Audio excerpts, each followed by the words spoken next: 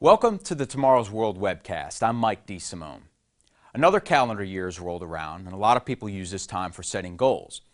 In fact, on the last day of 2015, a survey was posted at time.com/money where they listed 6 kind of umbrella New Year's resolutions that most people's goals would fall underneath.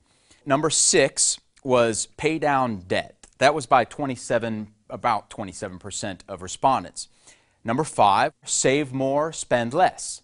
Number 4 was spend more time with family and friends, certainly something I like to do myself. Number 3, lose weight. Number 2, live a healthier lifestyle. And number 1, my favorite, enjoy life to the fullest. That was by about 45% of respondents. What about you? What about your goals? They likely fell underneath one or two of the mentioned in the survey, as did some of mine. In this webcast, I want to leave you with a few questions to think about in regard to your goals and how they relate to your purpose in life. While the ones mentioned in the survey are fine and noble goals, and I'm not talking about changing those goals, I'm just asking, do your goals support and help accomplish the very purpose for your existence? Do your goals reflect the very reason we have been given life on this earth? Are the goals you've set just so we can simply accomplish those goals? Or are they set for the very purpose of preparing you for something much greater? Are they preparing you for something much bigger than yourself?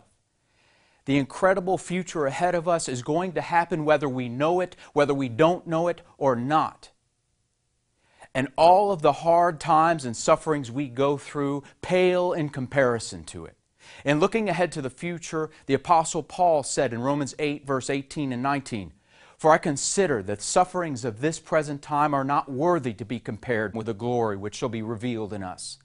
For the earnest expectation of the creation eagerly waits for the revealing of the sons of God." We're not talking about becoming one with the universe because our body decays back into atoms or molecules. We're not talking about going to heaven and staring at God's face or some other ethereal idea. We're talking about something real that involves you personally and that will change this world in just a few short years from now. If you're watching this, the knowledge of your purpose and the future of mankind is right in front of you for the taking. To help you prove from your own Bible what God's plan for you and this world is, read our booklet, Your Ultimate Destiny. I guarantee if you're attending a mainstream Christian church, you're not hearing the biblical reason that you've been born. It will blow your mind. For this and other articles, visit our website at tomorrowsworld.org.